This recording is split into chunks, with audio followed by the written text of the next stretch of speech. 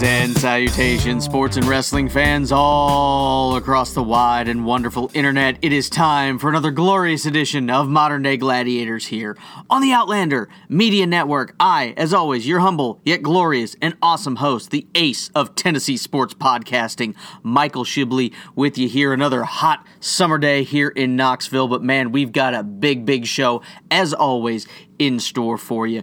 We got plenty of stuff in the world of wrestling. The summer with professional wrestling is getting hotter and hotter. It's going to be amazing. Of course, we've got just other crazy stuff. Wimbledon in action as we record this. Plenty of other big stuff, but of course, we got to hop into the big news of the week, and that is the U.S. women's national team is your World Cup champions back-to-back times, and also for the fourth time in the history of the World Cup. They won it 4 times, which I think is the same amount, or almost half the amount of times that they've had it.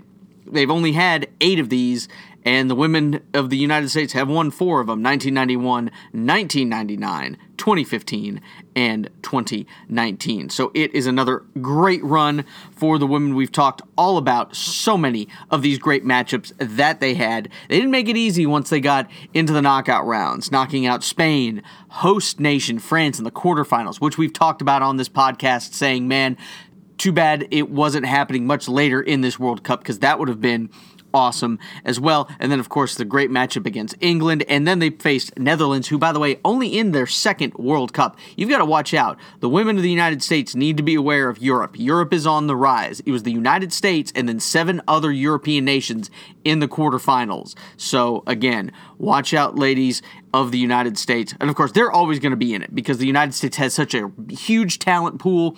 And Title IX, of course, is a big deal with just pretty much legally requiring and allowing women to participate in sports on a much more level playing field than you have in a lot of other countries. And of course, we'll get to equal pay here in just a moment. But of course, taking on the Netherlands, who again made the finals in only their second World Cup appearance. It was great to see orange and white on the field. It made it look like Tennessee had something to do with this, which they obviously didn't, but it was still great to see. But again, the U.S. women's national team defeating the Netherlands 2-0. Megan Rapinoe, Donald Trump's favorite soccer player in the entire world, ice cold as always, knocking home a penalty kick in the 61st minute. And again, they had to use VAR to review it, but I do think that was the right call. It should have been a penalty kick, and it was. But then Rose Lavelle with just an absolutely beautiful goal in the 69th minute, just weaving through defenders, splitting the middle defenders, and then rocketing a shot home off the left foot. It was beautiful to see, and that just pretty much put the result. There was no conflict at that point. We pretty much knew, barring some sort of miracle, that the U.S. was going to win this, and they did. Again, just an amazing World Cup as well. Viewership was top, and we'll talk about that here in just a second. But again, awards coming out for everybody. Megan Rapinoe had not only the Golden Ball for being the MVP of this World Cup, but also the Golden Boot for the top goal scorer. Also in the Golden Ball running, the Silver Ball was Lucy Bronze of England. And then you had Rose Lavelle, who, of course, got that last goal in the final. She got the Bronze Ball. And again, Rapinoe with the Golden Boot for top goal scorer. The Golden Glove went to Sari van Venada, I believe is her name. She was the goaltender for the Netherlands. And yes, she gave up these 2 goals, but she stopped a whole lot of goals, or shots rather, in the first half especially. She was the only reason that the U.S. and Netherlands were both tied 0-0. It could have been a lot worse for the Netherlands in this one, because the U.S. again was on the attack, and it was amazing because yes, the Netherlands did get some shots, but nowhere near what some of these other teams like England and France had been able to do against the United States. The U.S., of course, just keeping up that pressure with the attack, and Vendenal just did, again, a great job in goal. She deserved the Golden Glove for being the top goal scorer. The Young Player Award went to Julia Gwynn of Germany, and the Fair Play Award went to the host nation of France. Ratings had come in. The ratings, we had 14 million people watching on the television on Fox. And again, because this matchup happened here in the U.S., it started at 11 o'clock, even though it was on a Sunday. It was still, again, maybe not the higher level of watching because, again, happening early on a Sunday. A lot of people were at church or brunch or what have you, compared to the 2015 final where 25 million people watched. But since that game took place in North America, up in Canada, took place in the evening here in the U.S. with the U.S. facing Japan. That one had 25 million people watching. But of course, again, a lot has changed in 4 years with cord cutting and all those different things. But still, a lot of people watching, even compared to the Men's World Cup final. And yes, it was between France and Croatia, so the U.S. was not involved in it. But still, only 11.5 million people watched that one. So again, that brings the big debate. Again, this is, again, another just great and fantastic women's national team. It's right up there with all. They won. This is the fourth time the ladies have won. To me, the most memorable Women's World Cup champions are always going to be the 99 ladies, with Mia Hamm and Brandi Chastain and Julie Foudy and all those girls, Michelle Akers and all of them that were involved in that one. You had just the great save by Brianna Scurry in the penalty kick shootout. I mean, that game took place in the Rose Bowl, a packed 90,000 strong in the Rose Bowl to watch a women's soccer game as the women of the U.S. and China went to battle. No goals scored in regulation or in extra time. Goes to the shootout. And, of course, Brianna Scurry making the save against China. And then, of course, Brandi Chastain, we all know it. We've seen it. She puts the goal in the back of the net. She takes her shirt off. It's a great celebration, one of the most wonderful things that has happened. But this team, right up there, they've made a lot of big social impacts, and we'll see what happens with all of this, because now the big fight is going to be, and we've talked a little bit about this on the podcast, is the U.S. women's national team has sued the U.S. Soccer Federation in a fight for equal pay. There has been just this big discrepancy. We've talked about it. The women, for example, they got, with the Victory Tour and all these other friendlies that they're going to be playing now that they won and advanced and won the World Cup, they're getting a $250,000 bonus for winning. The men, if they ever won it, which, by the way, they lost the Gold Cup to Mexico again. And again, the U.S. men's team isn't even the best team on the continent, let alone the region. They're losing to Mexico on a regular basis right now. They lost the Gold Cup 1-0 on Sunday night as well. But the men, if they ever, for some reason, ended up winning the World Cup, they'd get a $1.1 million bonus. So there's a discrepancy there. You also look at the men. Again, the women win, and Americans like winners. We all love winners. Winners are who we should enjoy a heck of a lot more. And the women have won now 4 World Cups. They've also won 4 gold medals. The men have won none of those. The women also in this last World Cup cycle have generated $900,000 more revenue despite half the cost spent on development between the men's and women's programs. So, again, when we answer this question and when we talk about should women, the U.S. women, get equal pay compared to the men, in the U.S. Soccer Federation level, domestically, yes, they should. They absolutely should. They're more successful. They outdraw the men for the most part. All these different things. Yes, the women should get equal pay. When it comes to the international level in FIFA as a whole, should they get equal pay? No, because there is a lot of discrepancy between that. Again, women's soccer around the world is just not as popular. And you can see all of that when it comes to ratings and all these different things around the world. Again, this isn't a zero-sum game. This isn't an emotional thing we need to see. Now, again, the women's team and the U.S. Soccer Federation, they're going to have mediation starting here now that the World Cup is over. But, again, this isn't some sort of emotional response. You need to be and think about this. And that's what gets so many people in trouble with a lot of issues, especially socially and even economically. When you're thinking on emotions, you have to take that step back and look at the numbers. Whether you agree with them or not, the numbers, for the most part, don't lie. And again, you can spin them in a lot of different ways, but they don't lie. When you look at, say, for example, at the FIFA level, with the 2018 Men's World Cup that just happened in Russia last year, it there was $6 billion that was generated from that men's World Cup. $6 billion with a B. The men were given, the teams that participated in that, 7% of that $6 billion, $420 million, was given and distributed between all the participating teams in that one. Whereas the women's World Cup only generated, it looks like from best figures that we see, only $131 million.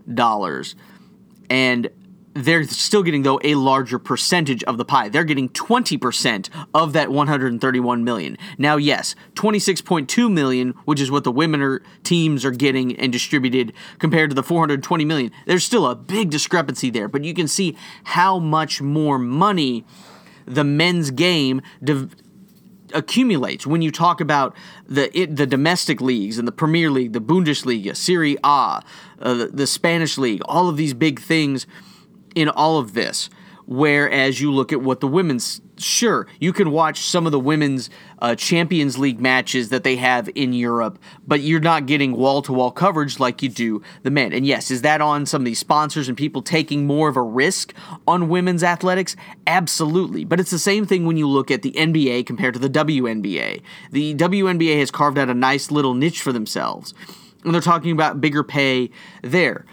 But when you look at it from the numbers standpoint, you don't have the whole thing that the NBA does with all the money that the NBA generates. So, again, you have to look at it from that way as well. You can talk about emotional things all you want. I want women's professional sports to be viable. It needs to be, and it's entertaining. It's great to have some of these things. It's great to have an alternative. I can't watch summer league basketball all summer long. I gotta watch something where people are actually competing for things like the WNBA or the Women's Professional Soccer League. If you want to help the women's game grow and get a better balance of equal pay, especially here domestically, we need to all get out and watch the National Women's Soccer League, the NWSL, that is happening. It's been happening for a while. It's been a league for years now.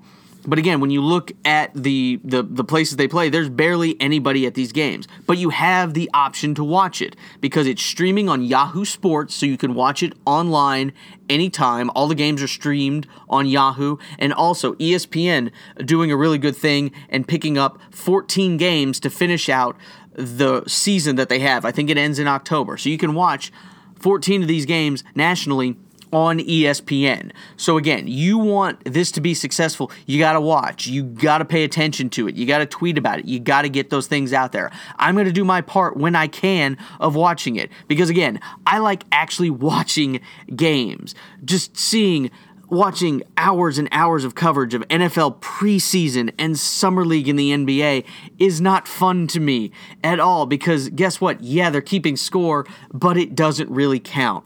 So again, you want these different options, you want viable options, you have to participate there. You have to make women's sports, especially when we're talking the women's national team, you have to make it more than just every 4-year thing. You've got to pay attention to it, watch them domestically and all that. And these women are ready to carry the load. Rapinoe is very outspoken. Some of you might not agree with her. Some of you do. You've got Alex Morgan. You've got Rose Lavelle. You've got, Alyssa Nair, the goalie who made the great penalty kick save in the game against England. You've got Morgan Press and Carly Lloyd who are getting a little older, but you've got a lot of young talent coming up.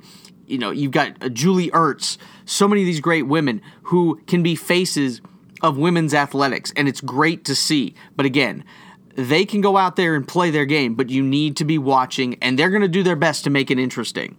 So I'm excited to see where this goes. But again, to put a bow on all of this, do I think that the women's national team needs to get equal pay with the men's national team? Absolutely. Based on the results on the field and based on the dollar amount of the revenue that they generate compared to what they do with the men. Again, the women win, the men don't right now. And then it's the same thing, though, on an international level. With FIFA, no, they don't deserve equal pay at that point based on the figures and the ratings and all these other things that happen there. So again, you can have both.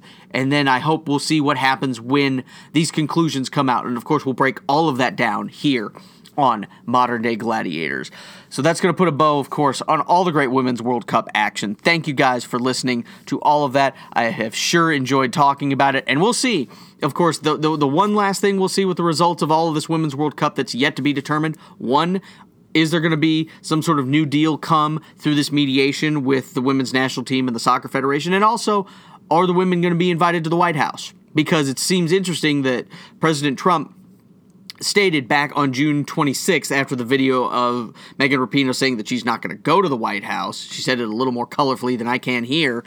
But also, Trump then went out and said on June 26th that he said, the women's national team is win or lose, they have an open invite to the White House. And then when he was asked about this later, he has now said that he'd think about it, and we haven't fully determined that yet.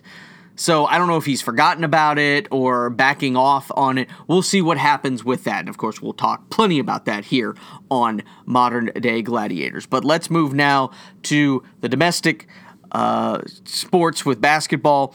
NBA free agency, of course, is still going crazy. It didn't happen, of course, last week. It would have been great to have Kawhi Leonard have made that decision because we could have talked about all of this in one fell swoop, but we didn't. Of course, I talked about Kawhi Leonard and Paul George moving to the Clippers back on social media. Of course, that's why we have it. You can follow me on social media at Michael_Shibley on Twitter and Modern Day Gladiators on Facebook and Instagram. You can check us out. I do daily updates or updates when news breaks. I got a minute. I can break it all down there and talk about it and offer my opinions there before obviously going more in depth here on the podcast. So always check that out there. And of course, you can check all of Outlander Media stuff out at Outlander Media on social media, and of course outlandermedia.net. You can check out all the other great shows, including Haffle and DLC Respawn, Night Terrors, Deadbeat Radio, everything else we've got in the pipes. You can check all of that out.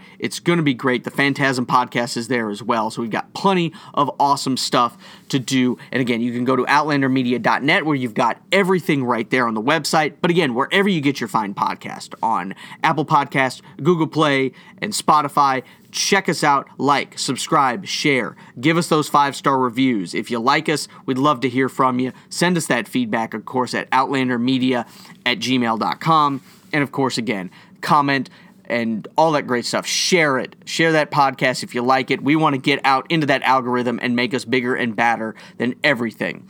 So, again, we appreciate it. But let's dive again back into NBA free agency. Again, as I've mentioned, Kawhi Leonard and Paul George are now on the Clippers, which, again, they have rejected playing with LeBron and Anthony Davis, mostly Kawhi Leonard, because that would have created another one of these super teams. It's really interesting where you look at the Western Conference in the NBA, and I've mentioned this already. I am so excited for a little bit more parity because it had been just LeBron versus the Warriors for so long. Then LeBron moved to Los Angeles. It was still waiting on to see who the Warriors were going to play in the finals.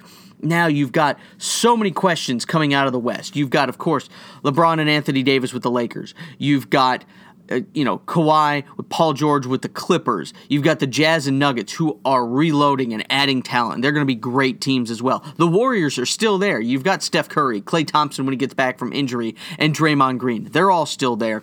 The Blazers are going to get better. The Rockets, if Harden and Paul can get along, the Rockets can still make a big run. So it's great to see. Right now we have no idea who's going to come out of the West. Meanwhile, the Eastern Conference, there's a lot of questions there as well. There's parity, but it's not going to be as exciting parity as it looks like the West is going to be. Still, with Kawhi leaving, that trade that Toronto made with the Spurs for Kawhi Leonard, giving up DeRozan, is still it was totally worth it for Toronto. They got their title, and that's what's been making all of these moves so big when you look at everything that's been happening in the NBA. They see this Kawhi Leonard trade and it worked, and you see, hey, we've got some pieces, let's win now. So they're making these choices to win now, and that's what's been so great about all this free agency.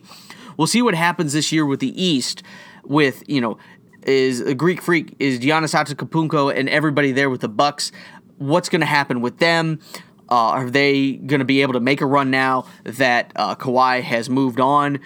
Are the Nets going to be able to be okay without Kevin Durant? Yeah, they've got Kyrie Irving. We'll see what happens there because, again, Kevin Durant is not going to be able to play at all this next season. The 76ers with Tobias Harris, Simmons, and Joel Embiid, are they going to be able to put everything together? The Celtics with Kemba Walker, we'll see what happens there. The one big chess piece we'll be interested to see that's left is if Russell Westbrook is going to leave the Oklahoma City Thunder, because if he moves somewhere, again, this can all shift, and of course we will talk all about that and much more on the Modern Day Gladiators podcast.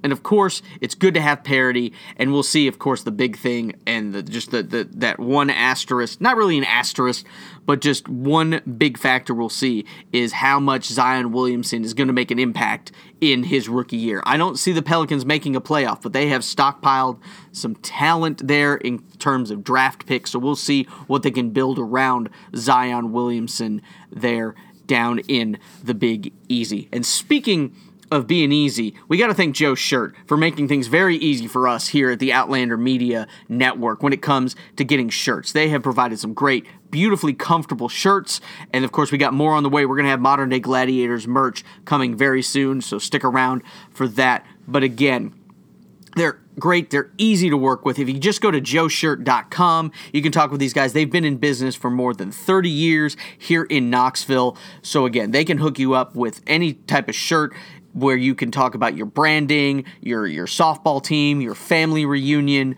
any type of thing that you have an idea that you want to put it on a shirt, work with Joe Shirt. They also can help you with their premium services talking about like mugs and banners and pens and all different types of things. So work with them, and again, check out joeshirt.com for all the information there. And we thank them as always for being part of the Outlander Media Network family. That is going to wrap up this first part of Modern Day Gladiators, the podcast. Thank you guys again for hanging out with me. We'll be back with Shibbles and Bits and everything going on in the world of professional wrestling right after this here on the Modern Day Gladiators podcast.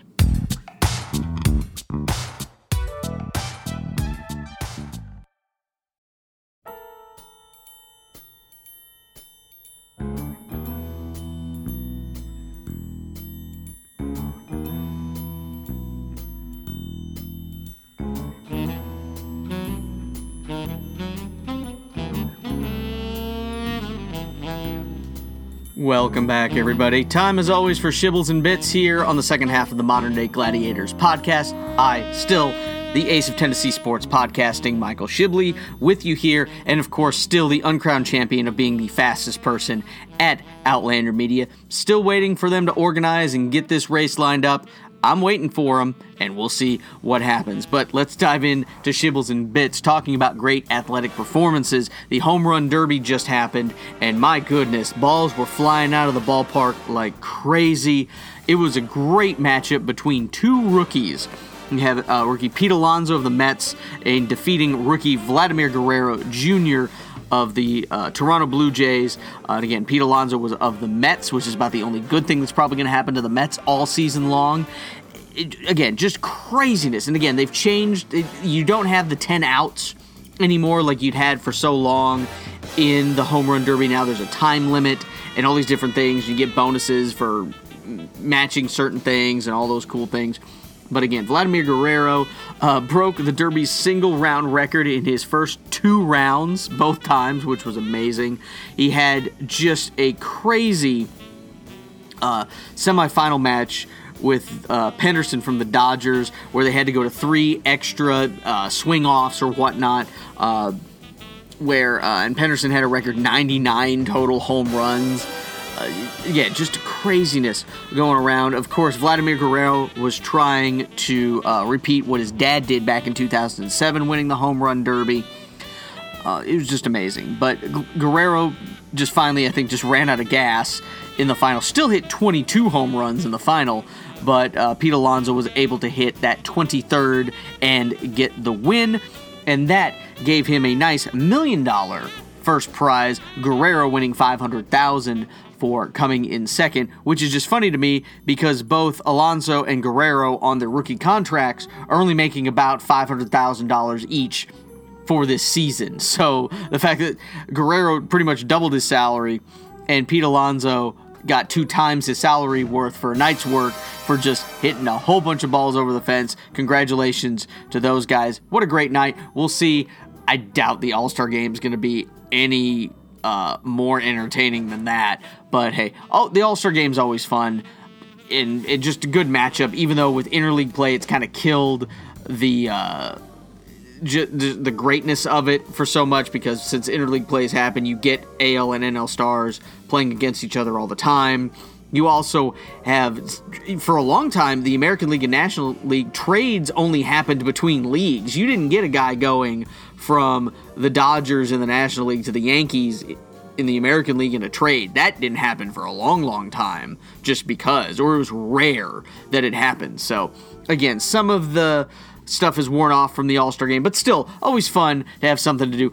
I miss it because with the All-Star Game, it was always like the night of the All-Star Game at midnight was always the release of the newest NCAA football game for the PlayStation every year, but since EA killed that, that hasn't happened for some time now. I miss my college football video games. I miss being the only way I can get Tennessee to a national championship is playing them in a video game. So, but hey, I'll take what I can get. Still fun, again, to watch the All-Star Game.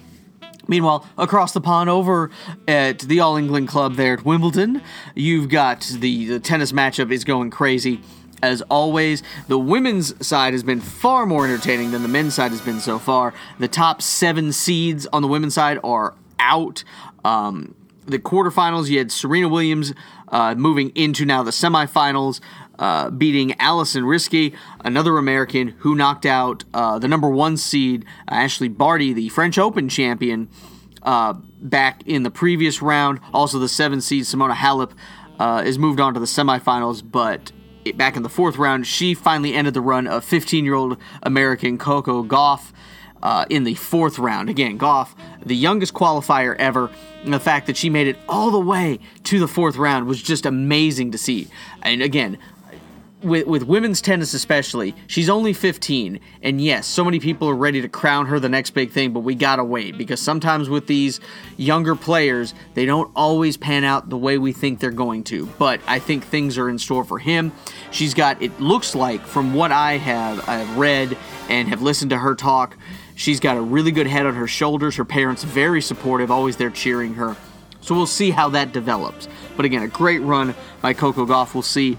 Maybe she makes a run in the U.S. Open. We'll see what happens there. Meanwhile, on the men's side, you still got the usual suspects. Novak Djokovic, Rafael Nadal, and Roger Federer all into the quarterfinals with ease. The only one who had some sort of problem was Nadal. He was in the 2nd round. He had a big matchup against Australian Nick Kyrgios.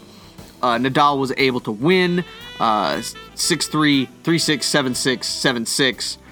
But again, the biggest thing that happened from that at the All England Club was Nick Kyrgios at one point was getting frustrated and aimed a ball deliberately at Nadal, and again, Nadal was able to deflect it with his racket, and Nadal then went and just beat the snot out of him after that. And of course, Kyrgios, he won't apologize. He's like, why would I apologize? I mean, the dude has got how many slams, how much money in the bank account? I think he can take a ball to the chest, bro. I'm not going to apologize him at all. And again, Kyrgios, for those of you who don't know, is just a big baby. He's got so much talent. If you watch him play tennis when he cares, he has so much talent. But he's just a big baby all the time. He whines, he complains when things aren't going his way. He just lays the ball out there, makes it easy for the other guy to return it. He walks off. He just, I don't want to play anymore. Just a big baby. Dude, you're playing professional tennis for a living. You're playing a game for a living, and you can make a lot of money doing it. Be happy about that. I would love to be in your shoes at that point. So just stop whining. And when you've got so much talent, dude, get your head right and you could be a major champion, which is good because we need a couple more, because who knows what's going to happen once Djokovic, Nadal, and Federer can't play anymore. They're just going to keep winning if none of these other guys in men's tennis step up. That's my piece on it. Again, Kyrgios, stop being a baby. Play. You've got the talent. Use it, for crying out loud. If I had your talent and the brain that I have right now, pretty sure I'd be winning some multiple Grand Slams at this point. So, again, Kyrgios, if you talk to me, I'll tell you. I'll smack you in the head and say, hey, quit being a baby. Play. So, that would be my technique, again, for him. But apparently, he's just going to whine and complain about it. So, again, we'll see what happens. Of course, we'll talk all about the finals here on the Modern Day Gladiators podcast. Meanwhile, in something completely different than the just wonderful, air of wonderfulness that is, and, straight laces that is at the All England Club at Wimbledon, you have the Nathan's Hot Dog Eating Contest that happened, of course, on the 4th of July. Congratulations again to Joey Chestnut. Jaws, he ate 71 hot dogs and buns to secure his 12th title at the annual event held there in New York.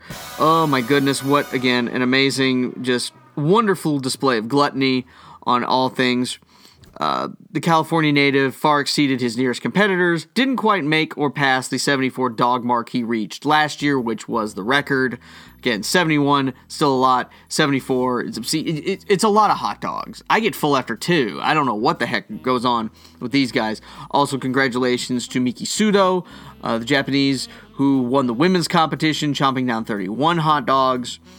The 33-year-old, she fell short of her total last year of 37 Frankfurters, but earned her 6th consecutive title, beating runner-up Michelle Lesko, who only wolfed down to 26 hot dogs. Of course, the women's record is 45 hot dogs, held by Sonia the Black Widow Thomas.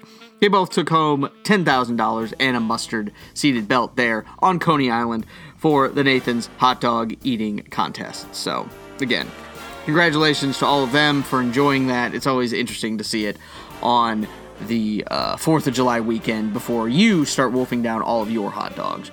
A little bit of sad news as we wrap up Shibbles and Bits here. I want to send out in the SEC, in the world of college football, when you lose somebody, no matter if it's a rival or whatnot, when someone passes away who means so much to a different school, you have to take pause for it. And again, I don't like anything that Florida does at all. Hate the Gators and everything that they're about. But they did have one big fan, and that was their famous cheerleader, Mr. Two Bits, George Edmondson Jr. He passed away at the age of 97. It was one of the great traditions in college football, and especially there in Florida. He was there as the most famous cheerleader in Florida history for 60 years, riling up the crowds at games. It was just a great cheer. Any of you who've been to the swamp and have seen it, you know what I'm talking about. The 2 bits, 4 bits, 6 bits, $1, all for the Gators. Stand up and holler. The only way I'm ever going to say that is because paying tribute to this man. You're never going to hear those words out of my mouth ever with any type of reverence ever on this podcast or ever again. So just enjoy it here. But again, he was great. And again, he's one of these fans where, again, you don't have to use profanity to be a big diehard fan. You don't have to do it at all. And he was one of these guys. It was great. The history of the 2 bits cheer started in 1949. He was in the stands at Florida Field when fans were booing the Gators. They took the field for the season opener against the Citadel. And then he decided to cheer and encouraged others to join him. So again, he did the 2 bits cheer. The routine took hold and quickly became just a well-known figure at games. Always, and he wore the same outfit: khaki pants, yellow dress shirt, orange and blue striped tie, brown and beige saddle shoes. He would move from section to section, blow a whistle around his neck, and he'd hold up the 2-bit sign, and the fans in that area would do the cheer.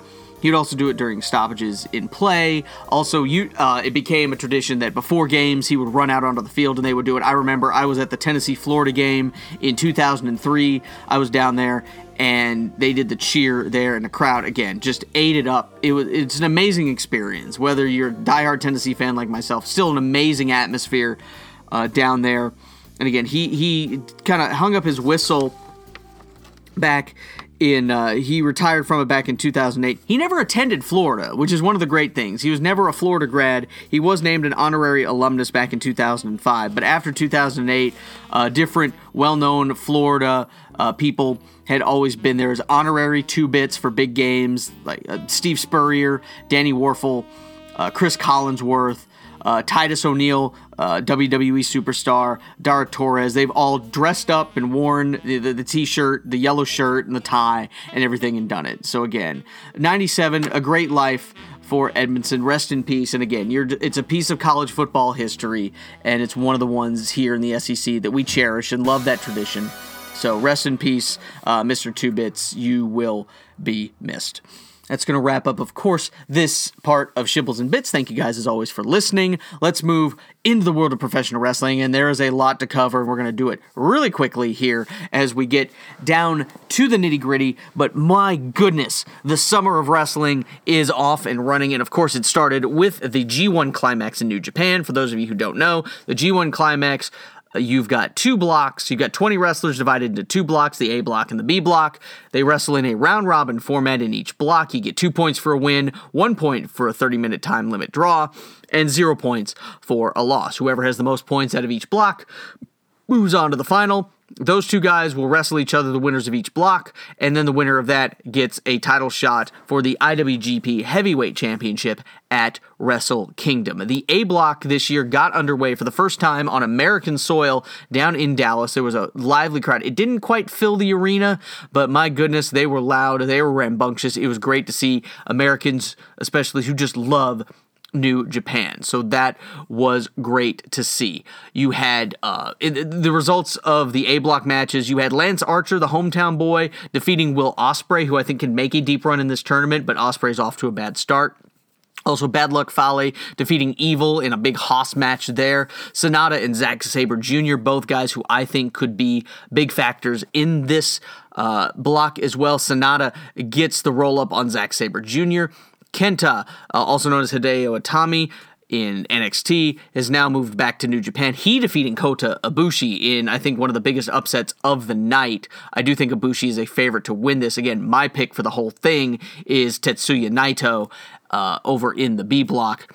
And then, of course, you had the main event was just one more classic between Kazuchika Okada and Hiroshi Tanahashi.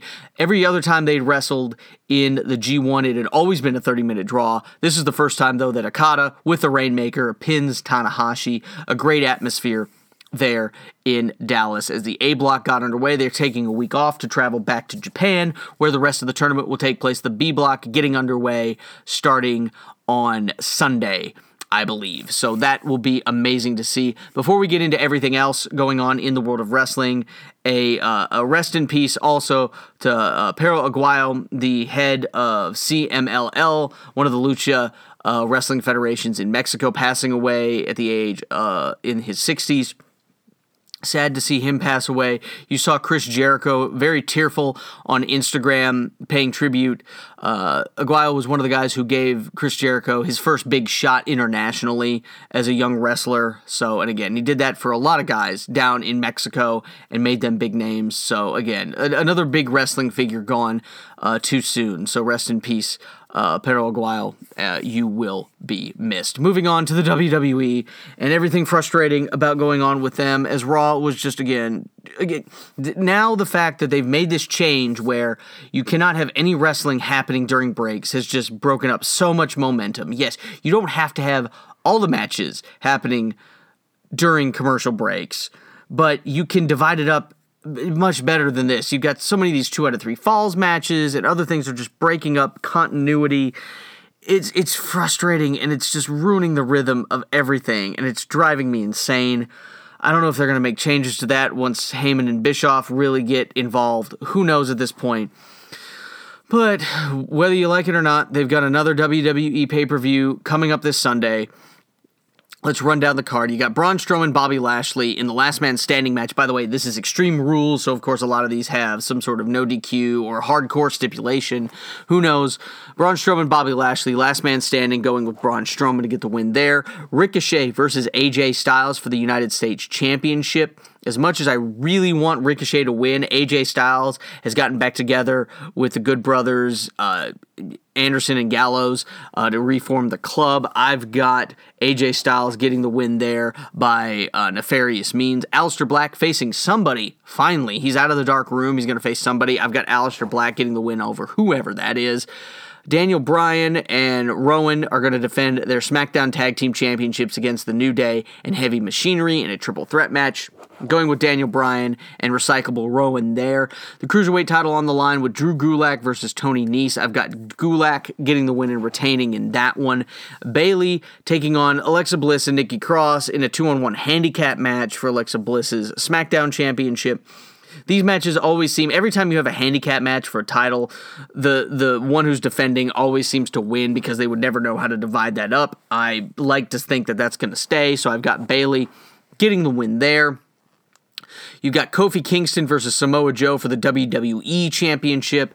I really, really, really want Samoa Joe to get the win here, but I don't see that happening. I think Samoa Joe does beat up Kofi Kingston really badly, but then I think Kofi Kingston still gets the win, but I do have Brock Lesnar coming in and cashing in his Money in the Bank briefcase over Kofi Kingston.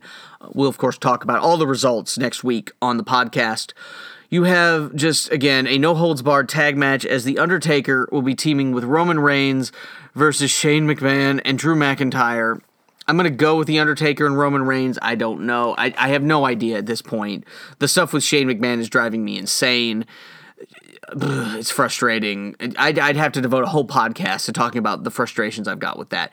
Then the main event is going to be a mixed tag match between Seth Rollins and Becky Lynch defending their Raw Women's and Universal Championships against Baron Corbin and Lacey Evans. Guys, they have both already defeated repeatedly already, but now again, you've got Rollins and Becky Lynch. It's a tag match where whoever pins the other one, both of them win the title. So if Baron Corbin pins Seth Rollins, Baron Corbin wins that championship, while Lacey Evans also, even without doing a pin on Becky Lynch, wins the championship there. I'm going to go with Seth and Becky getting the win here just because it's a stupid concept, and Baron Corbin and Lacey Evans have lost repeatedly to Seth and Becky. So that's where I'm going with that personally. Hopefully you guys will follow along and get that one. But that's not it for everything going on over the weekend. You've got the WWE's teaming with Evolve, one of the indie promotions where a lot of the WWE guys have gone through almost in a pipeline kind of thing to NXT. This is the first ever non-WWE fully sponsored event that's going to be happening on the network. It's Evolve 131. It's also their 10th anniversary celebration. You've got a couple of WWE guys on there, also 205 Live and all these other things mixing in. Two of the big matchups you need to see and check out. You've got Adam Cole, baby, defending his NXT title against Akira Tozawa. And then you've got, this will be a great matchup. They had one at NXT a couple of months ago, but it's going to be really awesome to check out. Check this out. Drew Gulak versus Matt Riddle. That's going to be just a great wrestling match. Check that one out. It's going to be one to see.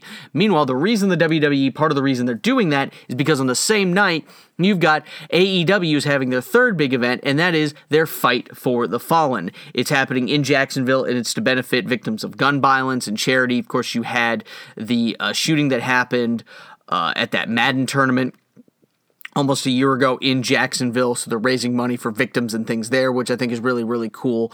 Run down the card here real quick. Brandi Rhodes versus Allie. I've got Brandi Rhodes getting the win there.